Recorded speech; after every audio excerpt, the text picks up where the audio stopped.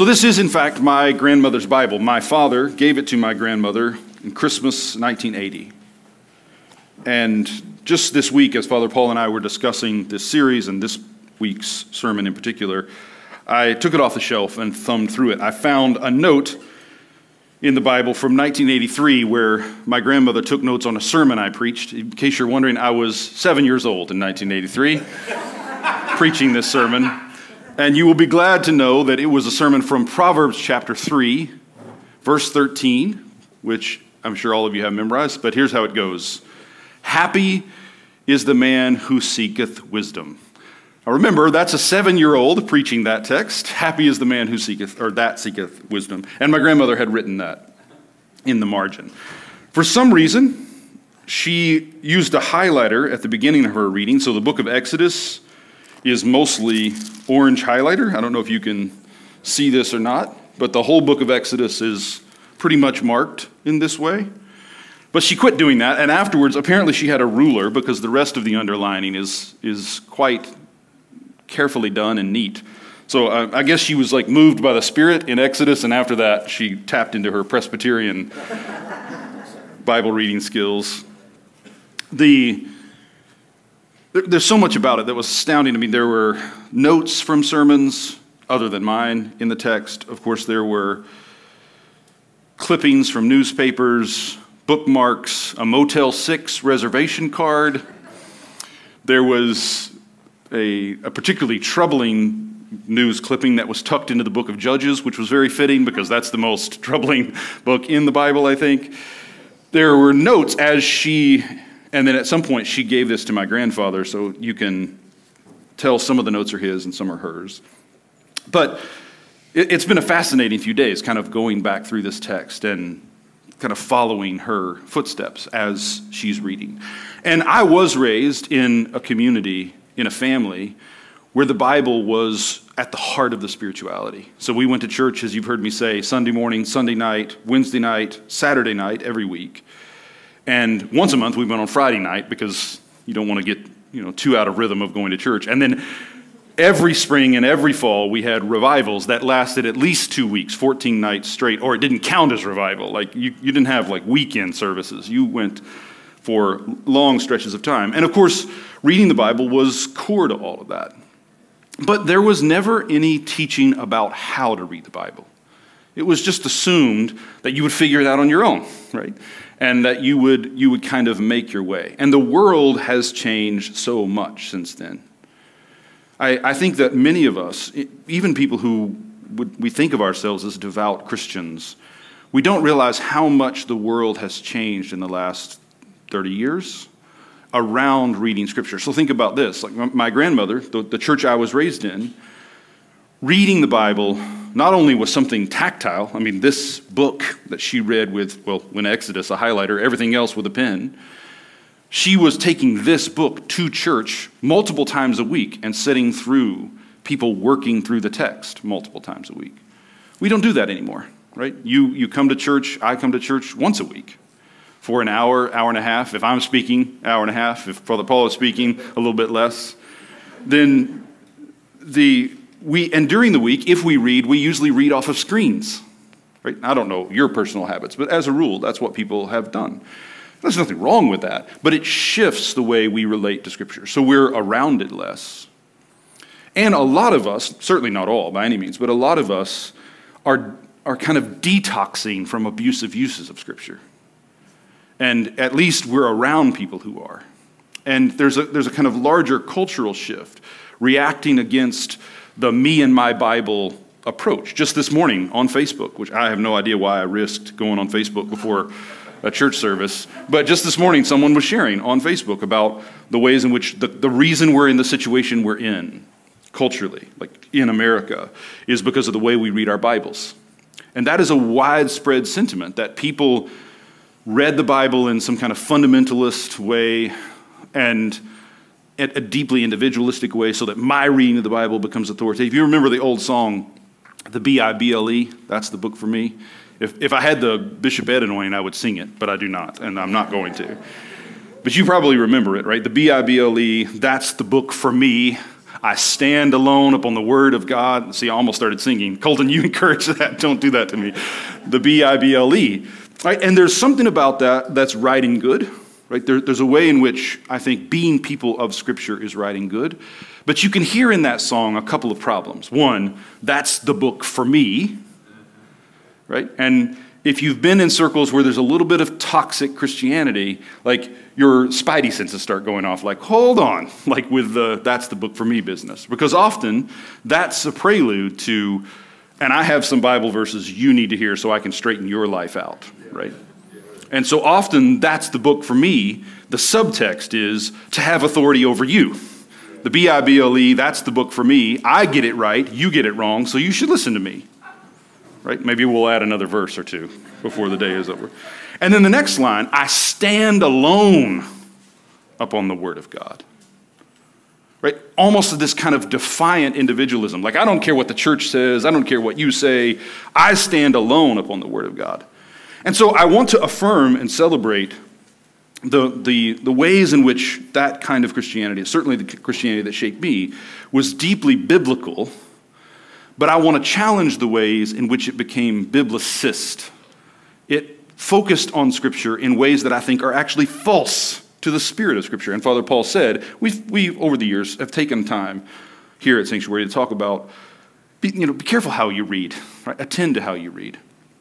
But as Father Paul also said, I wonder if what we communicated without intending to was, it's not worth the trouble. You don't really need it. Right? You don't really need to read.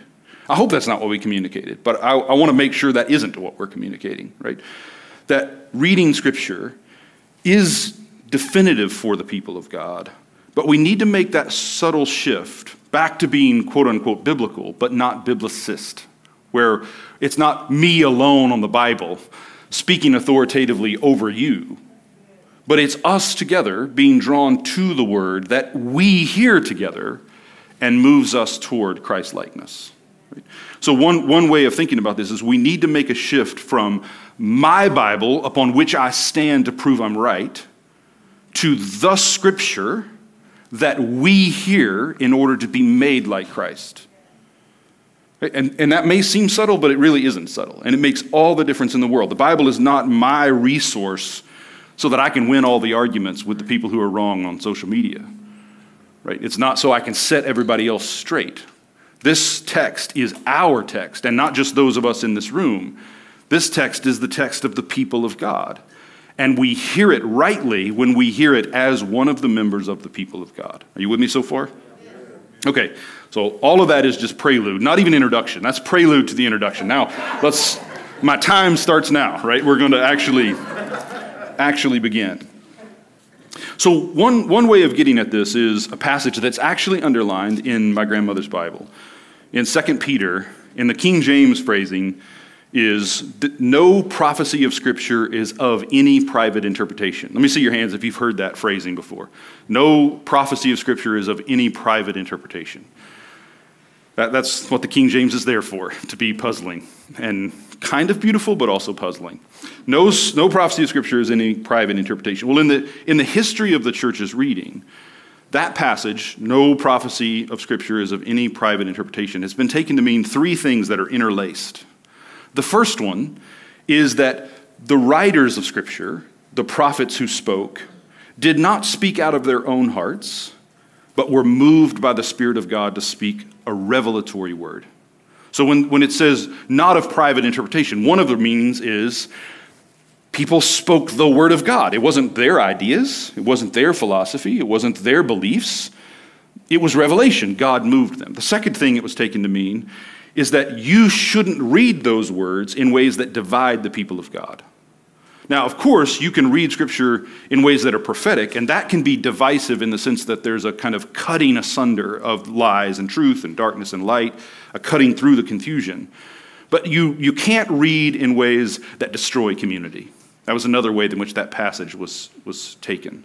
And the third way, and this is, I think, an important one, is that every Scripture is best interpreted in relationship to other Scriptures. And you've probably, I hope, heard this before, because this is a deeply foundational commitment for all Christians, That the only way to rightly interpret Scripture is, one, you have to interpret it in ways that are good for the whole community, right? Trusting that God is speaking. But you also have to read it in conversation with what is called the whole counsel of God. You can't take a passage out of context and force it onto someone's life situation. The question is not, what does this particular verse say, but what does the whole Scripture say? What does the whole counsel of God say? So the best example of this is Jesus in his temptations. Right? The devil is throwing Scripture verses at Jesus. It is written. And how does Jesus respond? By drawing up other passages to say, well, that's a misreading. Like you've isolated a text. And on its own, it may sound as if it means that. But if you put it back in conversation with the whole counsel of God, if you don't allow it to have a private interpretation, then you start to see what it means, right? So there's a fundamental distinction here that I want to introduce you to as we move toward the sermon today.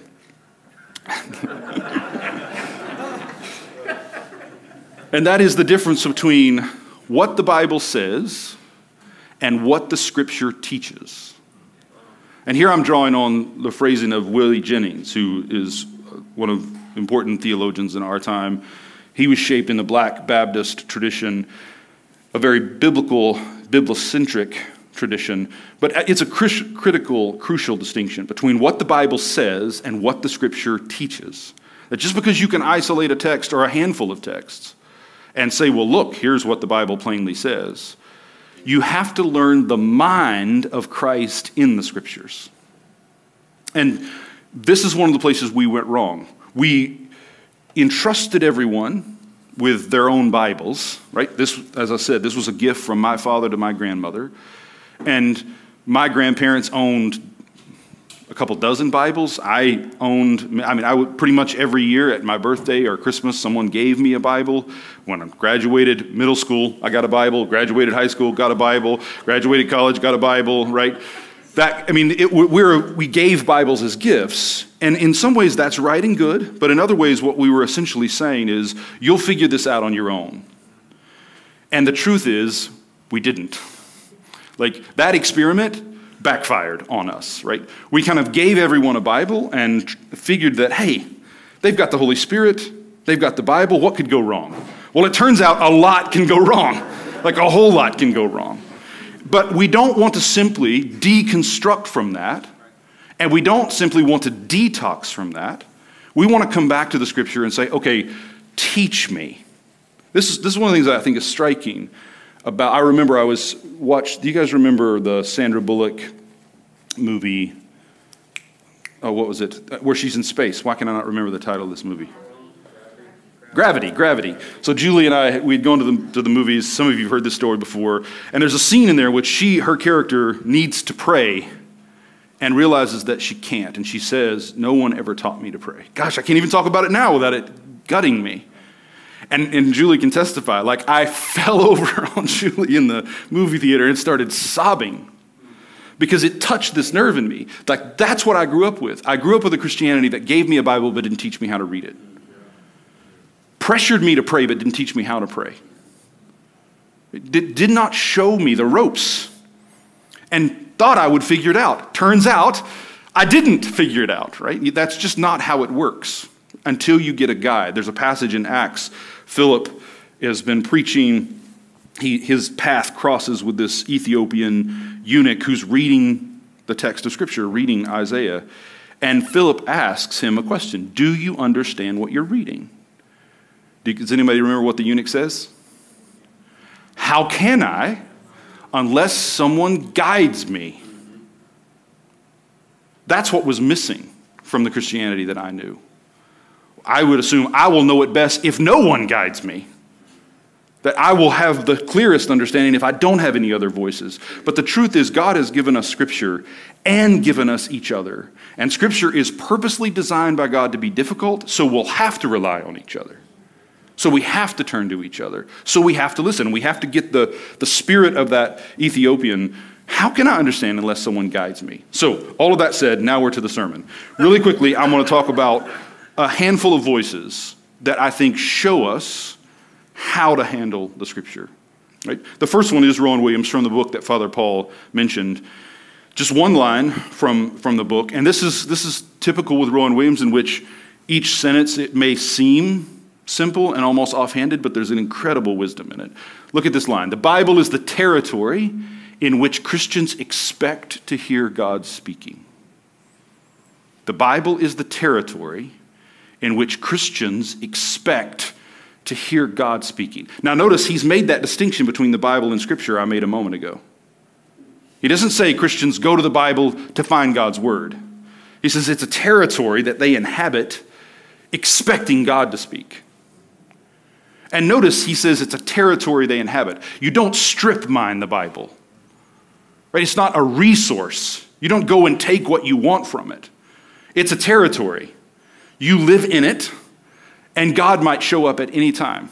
Right? This is one way, I think, of thinking about what the fear of the Lord is. The fear of the Lord is being on edge, not because you're terrified by God, but because he might show up at any moment. Right? Your senses are heightened. Right? You know what it's like when you realize that there's a snake in the house, but you're not quite sure where it is. Right? Do you know how your senses get heightened? Right?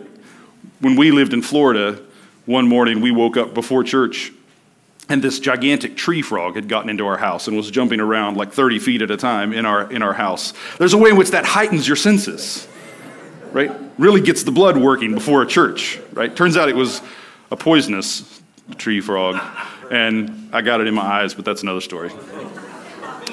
I thought I was, bravely rescuing the family, and really I was just putting everyone's life at peril. I also released it, thinking I was being generous. I later found out that the state of Florida said, under no conditions release it back into the wild. I was like morally obligated to euthanize this frog. I didn't do it. So, but that's what it means to read Scripture. You come to Scripture like a territory, and there are wolves in this territory. You can't come into this territory unless your senses are up. But you don't strip the territory. You don't cut down all the trees and take out all of the minerals, use it the way that you want. Like you have to inhabit Scripture with a respect for what the territory is. And think about how different that is from the Bible is the book for me. I stand alone. Think about the difference between standing alone on the authority of the Word and inhabiting a territory where at any point God might speak. You're listening. Remember the line that Father Paul mentioned. The Christian life is a listening life. And for so many people, the Christian life is just a speaking life. Why be a Christian if you can't correct the people that are wrong? Why would I bother with all of this if I don't get to be right? Right? No. The Christian life is a listening life, right? So, Rowan Williams first. The second voice is a much older voice. St. Athanasius, who's an Egyptian, early church father, died in the 370s. Listen to what he says. I want to move through these quickly. But for the searching and right understanding of the Scriptures. Notice searching. It's like a territory. You got to move around in it. It doesn't present itself to you. A lot of us have been taught that the truer something is, the more obvious it is. That if it's really, really important, it will be undeniably true. But that isn't true. God calls us to searching. God is a searcher. The Spirit searches all things. He calls us to search. But the searching and right understanding of the Scripture, there is a need of a good life and a pure soul. And for Christian virtue to guide the mind to grasp, so far as human nature can, the truth concerning God, the Word. One cannot possibly understand the teaching of the saints unless one has a pure mind and is trying to imitate their life. Now, some of you are despairing right now. He's not saying you have to be perfectly pure. Others of you are thinking, oh, well, then I have no problem at all. But the point he's making here is that you can't come to Scripture in ways that are separate from the kind of person you are and the spirit in which you live. The way you read the Scripture is telling us more about you than it is about God, always. Even when you're right about God, the way you're reading it is revealing your heart or mine. It's revealing what's in me, what I want to see in Scripture, what I want to hear in God speaking. And so he says you need to have a desire to be purified. You need to let God work on you. One way of putting it this is if you go to the Bible so you can get truth to use against other people, then you're not true. You yourself are false to what Scripture is. So the goal of Scripture is not to compile truths, it's to become true. I'm preaching better than you're shouting. Like, the goal is not to find truths about anything. Political issues, sexual issues, theological issues. The goal isn't to find all the truths. The goal is to inhabit that territory long enough to become like the God whose territory it is. And if you have all of the truths, but you're not true, that's what it means to be satanic. That's the definition of satanic, to have the truths, but to use them in ways that are untrue. So the goal of reading Scripture, first and foremost, is, God, make me like you. Make me pure as you are pure. Purify my heart so that when I'm reading Scripture, what's coming through, your word is not distorted by what I want to say or what I want to hear. So the second voice, also from around the same time, died in the 370s, is Macrina, Saint Macrina, who's the older sister of Gregory of Nyssa. And she is on her deathbed in this scene. He's come to tell her that their friend Basil has died, thinking he's going to surprise her, but when he gets there, she surprises him because she's dying. And on her deathbed, she gives him a teaching. And in the teaching, she says this: we are not entitled to assert whatever we want. Now, this was 370 in Cappadocia, so Turkey, all those centuries ago. Guess what they had a problem with then? People asserting whatever they wanted. Right? Think about the book of Judges. People did what was right in their own eyes. They just didn't have Facebook to amplify it. We are not entitled to assert whatever we want. Instead, we use Holy Scripture as the rule and norm of every doctrine, necessarily fixing our eyes upon it and accepting only that which is in harmony with the goal of those writings. Now, if you don't hear anything else I say, this will change your life if you understand it. Like, we're pretty familiar with the middle line. We use Holy Scripture as the rule and norm of every doctrine. But what we normally take that to mean is, I'll find some truths, I'll resource them out of the Bible, I'll compile them one after another, and convince you that I'm right, because I've got a bunch of Bible verses that prove the point.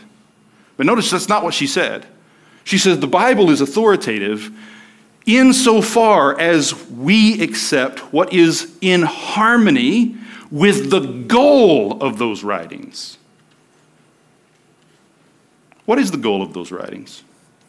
To make us like the God whose word they are. How do we know where Scripture is authoritative? What's changing you and me to make us like Jesus? Anything else that doesn't lead to the transformation of lives into the image of Jesus, anything else is not authoritative. I don't care if you've got 20 dozen verses to prove the point. If the way you're doing it doesn't show that you're turning to Christ and others are turning to Christ, it isn't authoritative. This is not a text that you can resource in that way. You have to be conformed to Jesus. And if you wonder, am I being conformed to Jesus? Read the Sermon on the Mount. Does your life look like that? Read 1 Corinthians 13. Does your life look like that? Does your life look and feel and sound like Jesus? Does mine? Because that's where the Bible's authority is shown, right? I am hurrying. Third voice. This is St. Maximus, who lived almost 300 years later, died in exile having had his tongue cut out and his hand cut off, because that's what Christians do to each other sometimes. Please don't get any ideas.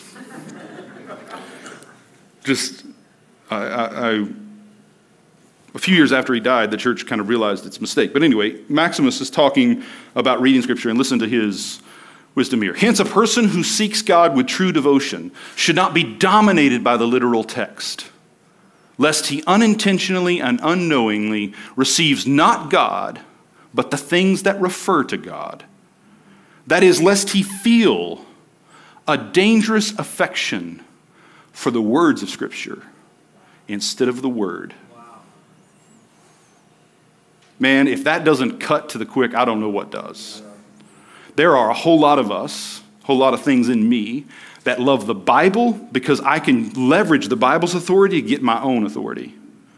I can appeal to the Bible's authority when really that's just me asserting my own dominance. And what Maximus says, and it's important to remember, this was said in the ancient world. These are not new problems. What he says is it's possible to fall in love with the words of Scripture and not love the Word himself. And it will dominate you. And I don't want to present a dire picture, but so much of what we think of as American Christianity is a Christianity that's biblical, but not at all godly. It's fallen in love with the words of Scripture, but it doesn't know the spirit of the word. And we have to turn from that. So he goes on, instead of for the word eludes the intellect, which supposes that it has grasped the incorporeal word by means of his outer garments, like the Egyptian woman who seized hold of Joseph's garments instead of Joseph himself. Man, such a stunning image. What he says is when you fall in love with the words of Scripture, God just leaves you with his cloak. You're standing there holding Joseph's garment, and Joseph is gone. And you are Potiphar's wife. It's adulterous. What you're doing is adulterous. When you fall in love with the words of Scripture, you fall in love with proving other people wrong by the way you use the words of Scripture, or you fall in love with doing that to yourself. Either way, you don't grasp the word. It's striking, of course, with Jesus, the woman touches the hem of her garment, and the hem of his garment, and is healed. So it's possible to read these words and the life of the word to come through the words into you. But it's also possible for you to end up holding somebody's cloak and Jesus be on his way. Right? One more voice. This is from John Scotus Eriugenus. Eriugenus means born in Ireland. So we've gone from Africa to Cappadocia, now to Ireland. So Eriugenus says this: it is nowhere more proper to, it's a prayer. It is nowhere more proper to seek you than in your words. So too there is no place where you may be more openly found than in them. There you prepare spiritual banquets of true knowledge for your elect, making a passage therein. You minister to them. There's nowhere for you to be found more readily or more openly than in your words. And you make a passage therein. How many times in your life have you heard people refer to passages of Scripture? Do you know why we call them passages? Because God passes through them. And we're meant to follow him through them and be changed. So here's my 5.5-minute sermon now. The gospel text I read you today, the disciples are in the boat. They're rowing against the wind, and Jesus is on the mountain watching and praying. And the text says that he came walking on the sea, and he wanted to pass them by. But they see him, and they freak, thinking it's a ghost. And he says, "Do not be afraid." He comes to them and gets into the boat with them. Now that text, you can preach it in a kind of superficial way, which is, Jesus comes to you in your storms. But that's not what the text is doing.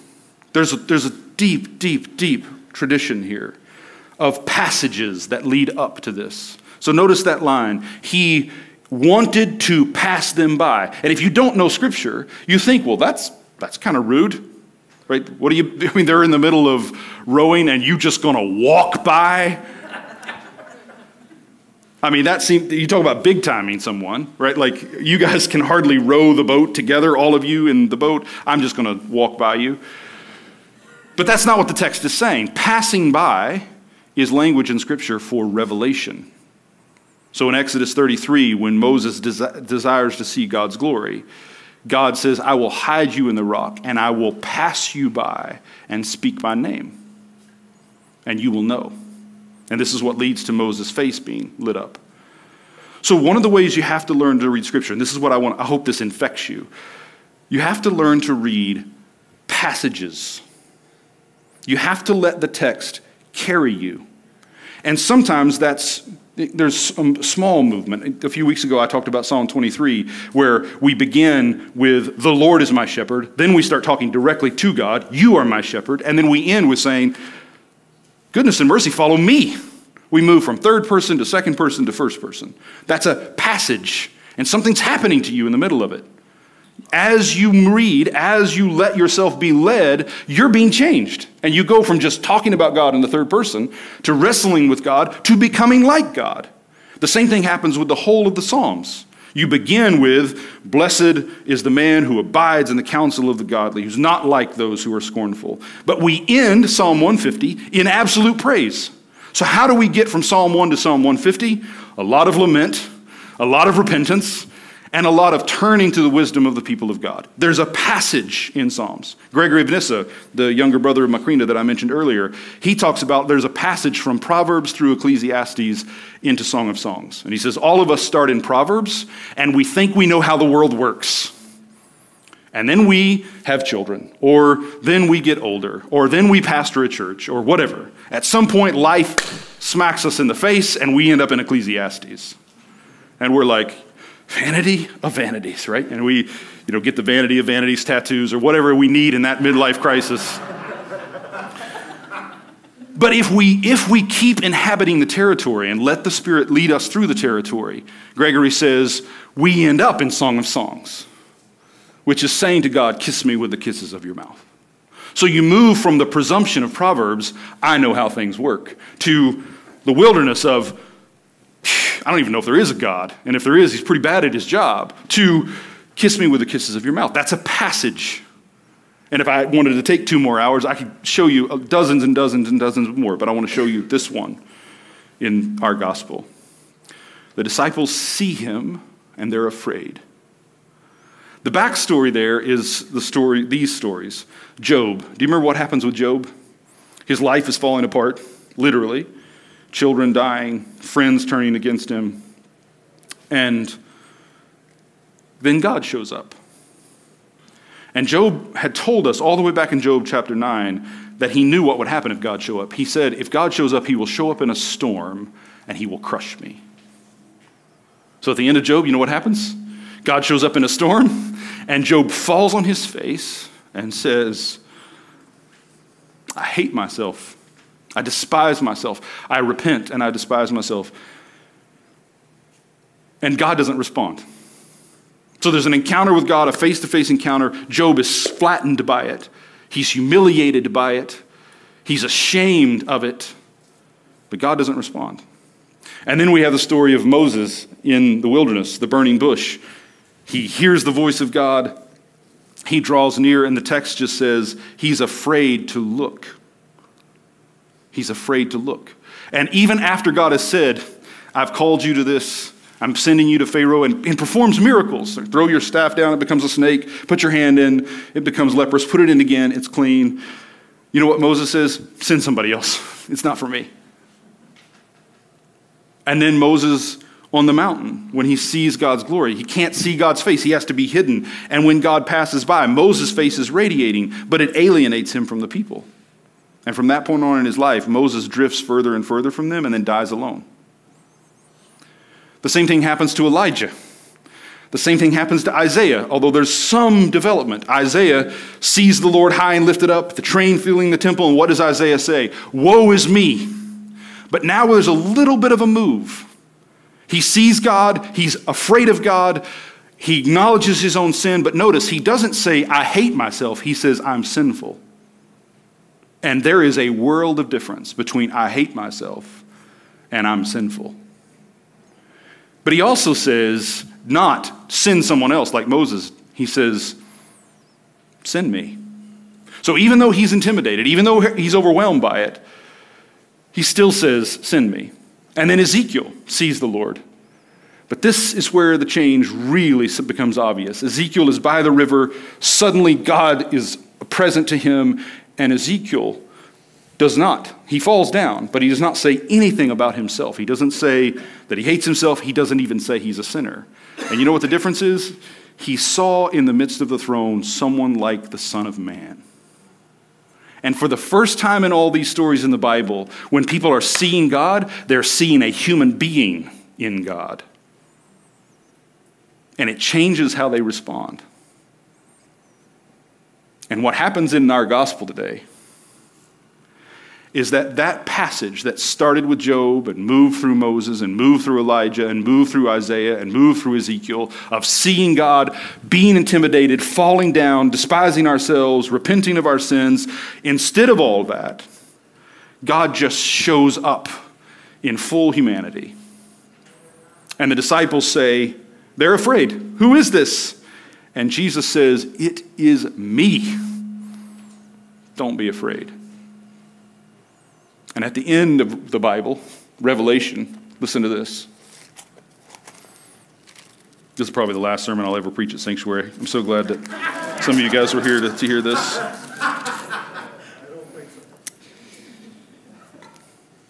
Listen to this, right? This is the end of the Bible, right? This is the Revelation.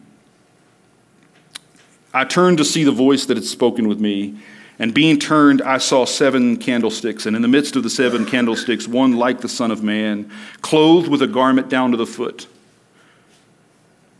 His head and his hair were white as snow. His eyes were like flames of fire. His feet like brass, as if burning in a furnace. His voice as the sound of many waters. By the way, that's one of the things the church fathers say, is that Scripture is like many waters. Every verse has many meanings. Many waters. His voice like many waters. And he had in his right hand 7 stars, and out of his mouth a sharp sword, and his countenance was as the sun shining in its strength. And when I saw him, the whole Bible is about this. When I saw him, I fell at his feet as dead. And he laid his hand on me and said, "Fear not. I am the first and the last. I am he who lived and was dead, and behold, I am alive forevermore." This is why we read the Bible. To learn to come up against God, the face of God, and realize the face of God is a human face. And it's the face of a human being who says, puts his hand on us and says, "Don't be afraid." Read the Bible until you get into that presence. It won't happen at once. Sometimes you're going to read the Bible and you're not going to hear God at all. Sometimes you're going to read the Bible and you're going to respond like Moses or like Elijah or like Isaiah. But the point of the passage is that you just keep being led until suddenly you're in the presence of the one who says, "Get up. Face me. Look me in the eyes. Don't be afraid." And in that moment, you're not in love with the words. You're in love with him. And in that moment, you're not worried about being right. You're becoming true. That's who we are. That's how we read. Next time I promise to be about 20 minutes shorter.